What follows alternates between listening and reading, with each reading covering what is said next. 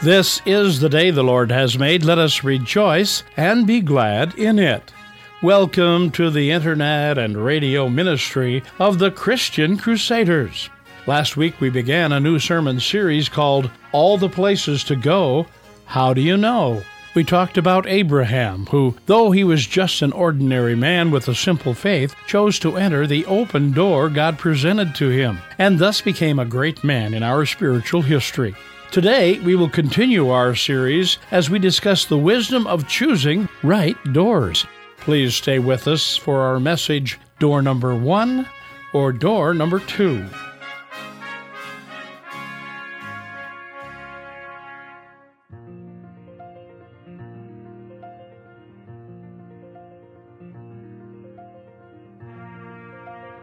Life is full of all kinds of doors and choices that need to be made.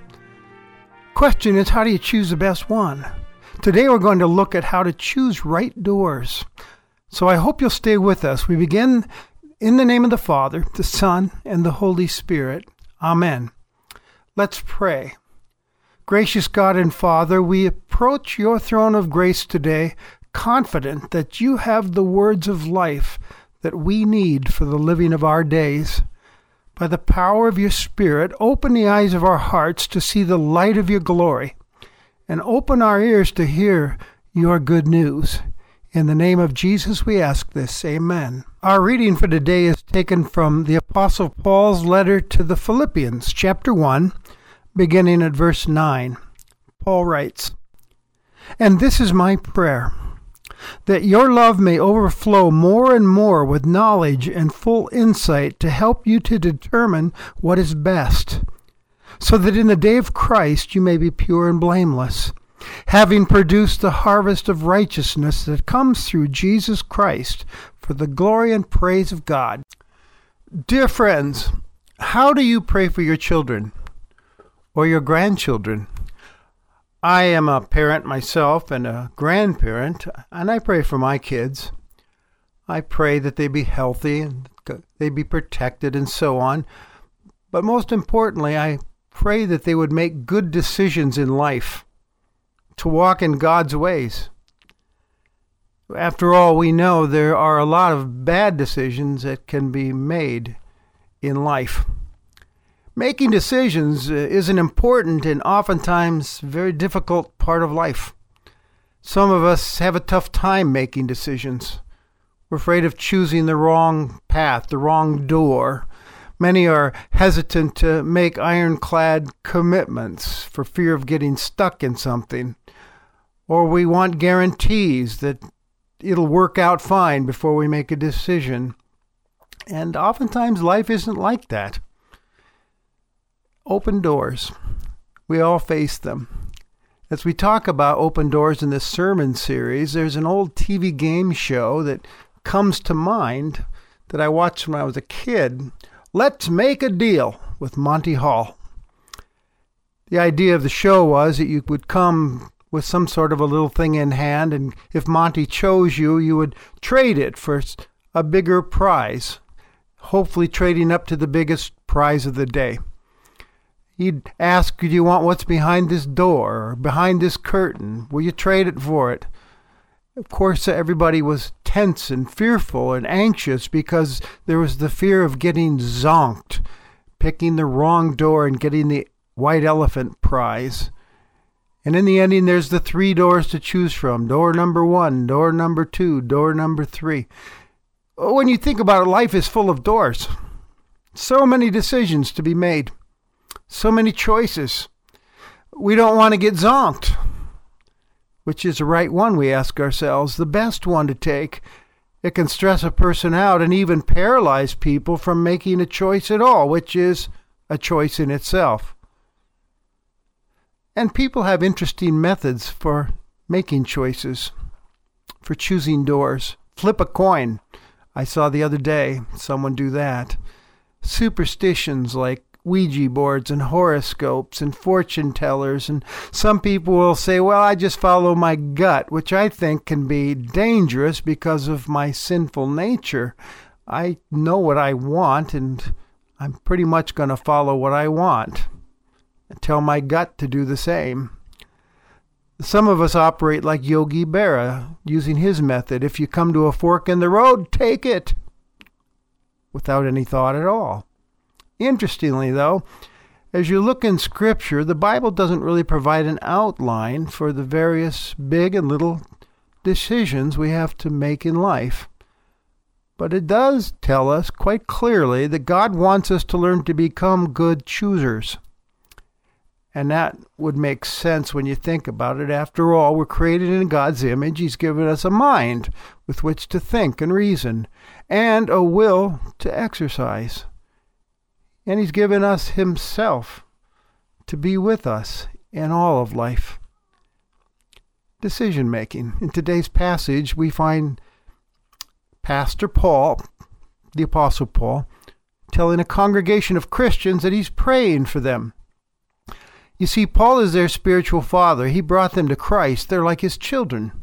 And so the letter drips with love and affection more than any other letter that Paul wrote.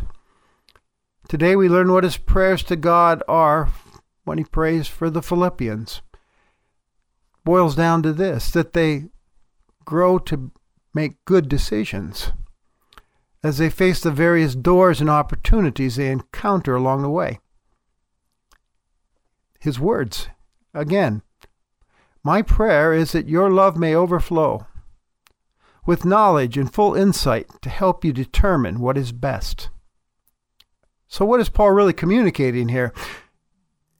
It's important that as God's people, we become good choosers, that we come to that place where we determine what is best as followers of Jesus Christ, that as we live our lives, our new lives in Christ, that our love for God and neighbor and one another might overflow, grow, as we live out Christ's great commandment and great commission.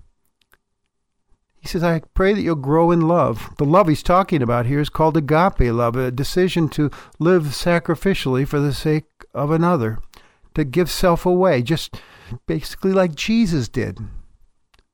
Jesus-type love is what's being talked about here. Jesus talked about it one time in the upper room with his disciples as he described life in the community. He said, love one another as I have loved you. By this all people will know that you're my disciples. That's the way to live. Paul, though, adds to this growing in love. He said, I pray that you not only love much, but also well. May your life of love be peppered with knowledge and full insight. Love is not meant to be blind, as some people will say, or a sentiment or an emotion. It's meant to be thoughtful and insightful. That's love at its best. He says, may it be peppered with knowledge. Knowledge of what? Knowledge of God. From His Word. That's where we find it. Where we learn His ways, His love for you, His mind, His will for your life, His kingdom principles and values that make for abundant living. It's where we learn about our knowledge of ourselves as well, how we need God. And full insight, what's that? It's basically spiritual discernment, or another way of putting it would be wisdom. People who have mastered the art of living, who tend to make good decisions, are described as wise. Paul says, I pray for these things for you in order to help you determine what is best, to make good decisions. Choose right doors. That you make decisions and actions that will truly benefit others and glorify God. Not only discerning what is morally good or bad, but also knowing the difference between what's better and what's best. Then Paul goes on to say, and when all is said and done, you'll stand before the Lord on that great day, pure and blameless. That's his way of saying you'll look like Jesus, who's described as the pure and blameless one. Having produced a harvest of righteousness. That word righteousness is right living before God. We know about that righteousness from Psalm 23. He leads me in paths of righteousness for his name's sake. You'll live a fruitful life for Christ, Paul says, that will cause others to glorify and praise God. So that's Paul's prayer for them, for us as well, that we live lives loving God, neighbor, one another, as Christ's people, making good, wise decisions as we live this life of love. So it's important to ask, what are some basic principles to help us do that, to grow into that, to become wise and knowledgeable and insightful? It begins, first of all, with asking God for it. And not just once, by the way, but constantly. Asking for it is the starting point. It's important to notice here that Paul is praying for this on behalf of his beloved people. He knows from personal experience that he can't have this wisdom on his own, and neither can we. We need God's help. He knows so much more than we could ever know. So Paul says, I ask for it on your behalf, that God would help you to become wise and make God-pleasing decisions. I'm reminded of James chapter 1. It says, if any one of you is lacking wisdom, ask for it, and God, who is generous, will give it. I'm reminded of the story of Solomon when he became king of Israel. What was the thing that he prayed for in his prayer? He prayed for wisdom to lead this people. And God blessed him for asking that, and he gave him his wisdom. Asking takes humility. It's a humble act. It's basically saying, I'm not wise enough on my own. I'm reminded of the Alcoholics Anonymous prayer. God, grant me the serenity to accept the things I cannot change, the courage to change the things I can, and wisdom to know the difference. And Paul and James will say to you, this God that you pray to is generous, and he wants to give you that wisdom that you need in life. Second thing to consider is to be more intentional in your decision making.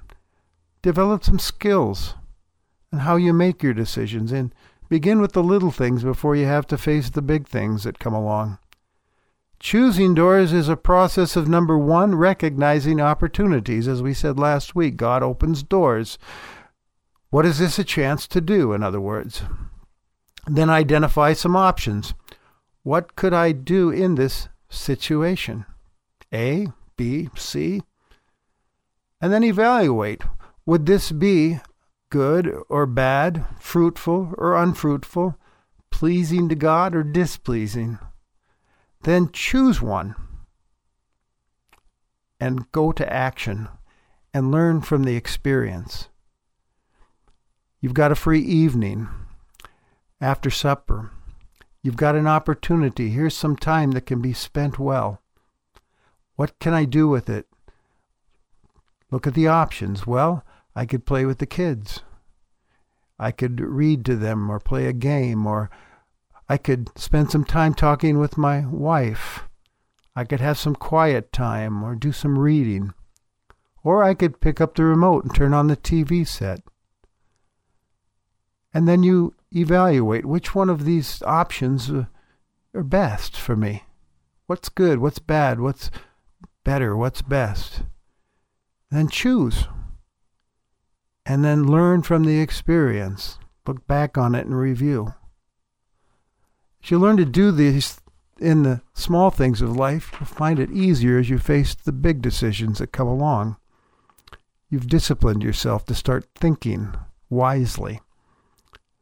And by the way, it's important that you keep your eye on the ball constantly. Keep asking the right questions of life, big picture questions. What is God's priority, his purpose for my life? It's important that we remind ourselves of this. God's primary will for your life is not the achievements that we accrue. It's not the busyness that we can fill our lives with. It's the person you become, pure and blameless, producing fruits of righteousness, like Jesus. So we need to ask, why am I here constantly? I hear people ask that typically after a near-death experience. God spared me, they say. He must have a purpose for me. I wonder what it is. Why do we wait until we have a heart attack or a near-death experience to ask that question? It's a good one to ask on a daily basis. Why am I here? What am I investing my life energies into at this point in my life? Making myself comfortable, getting my personal security, the small things, or am I investing in larger, noble things, God things?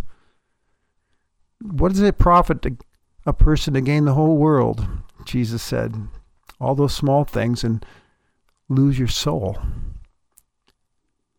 Ask the right questions. And I think it's important to put together a door selection committee for yourself, or have a counselor or a team of wise counselors who know you and you can trust to tell you what you need to hear. The Philippians had the Apostle Paul to speak truth into their lives, didn't they? King Solomon says in Proverbs 12, the way of fools seems right to them, but the wise listen to advice. You see, we have blind spots as individuals, and we have restricted vision, and we need others who can speak truth into our lives. And learn to expect that it will still be difficult along the way. Your decisions that you make sometimes will lead to some failures. That's okay. If you run into difficulties and failures, you'll learn and grow from it, and God's love will still be there for you. He will still value you as you, and He can even use those things as well. Finally, the all-important ingredient for making wise decisions in life, for determining what is best, is this: to connect yourself and stay connected to one person in particular. This person will prove to be the wisest friend you'll ever have. In talking of himself, he said, someone greater than wise old Solomon is here. He referred to himself as the ultimate door, the gate to abundant living. He said that when his words about living a good life are applied by someone, he or she will be like a wise person who built his house upon a rock, and the storms of life could not blow it down. And he told his disciples that he's the way, the truth, and the life. No one comes to the God life but by him. He's not just talking about heaven here, but life now and into eternity. The Apostle Paul says in this passage we've been studying that through him comes the fruits of righteousness. In another letter to the Colossians, Paul will talk about the riches available through this person, that in him are hidden all the treasures of knowledge and wisdom. Of course, by now you've figured out who I'm talking about. This person is Jesus Christ. And here's what he did. Proverbs writes of wisdom speaking to us from on high, from the temple in chapter 9. Well, wisdom came down from there, from on high, and dwelt among us to rescue us from our sinful ways. He sacrificed himself for us. He rose again as God's confirmation for you and me, who said, this is my beloved Son, and it's wise to listen to him and follow him. And what he promised to do for those who choose to follow him is to be with you. He'll teach you. He'll lead you in kingdom ways. And like the good shepherd, he leads us down paths of righteousness for his name's sake. And as you choose this door of Jesus, who called himself the door, you'll find out it's the wisest decision you've ever made in your life. Amen. Would you pray with me? Lord, we need you every moment, in every choice and every decision that we face. Fill us with the light of your wisdom, so that we might walk in your ways and fulfill the purposes for which you created us. We ask this in the precious name of Jesus. Amen. Now, as you go on your way, may Christ go with you. May he go before you to show you the way, behind you to encourage you, beside you to befriend you, above you to watch over, and within you to give you his peace. Amen. You've been worshiping with the internet and radio ministry of the Christian Crusaders. We pray today's message has encouraged you to call upon Jesus, the open door, when facing both large and small decisions in your life.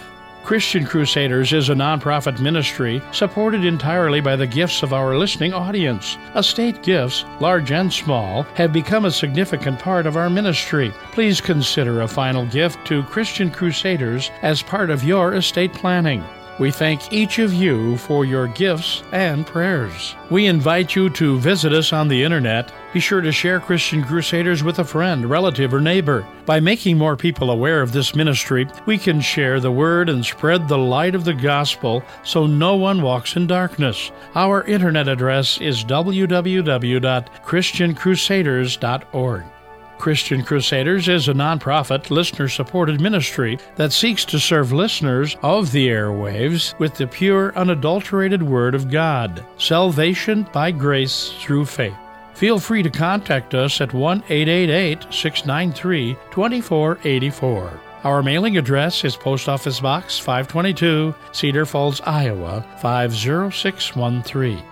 We are happy you chose to worship with us, and we pray you will join us again next week on this station. Conducting our service today was the Reverend Steve Kramer, Senior Pastor of Shepherd of the Valley Lutheran Church in Afton, Minnesota, and speaker on Christian Crusaders, on air and online for the past 82 years.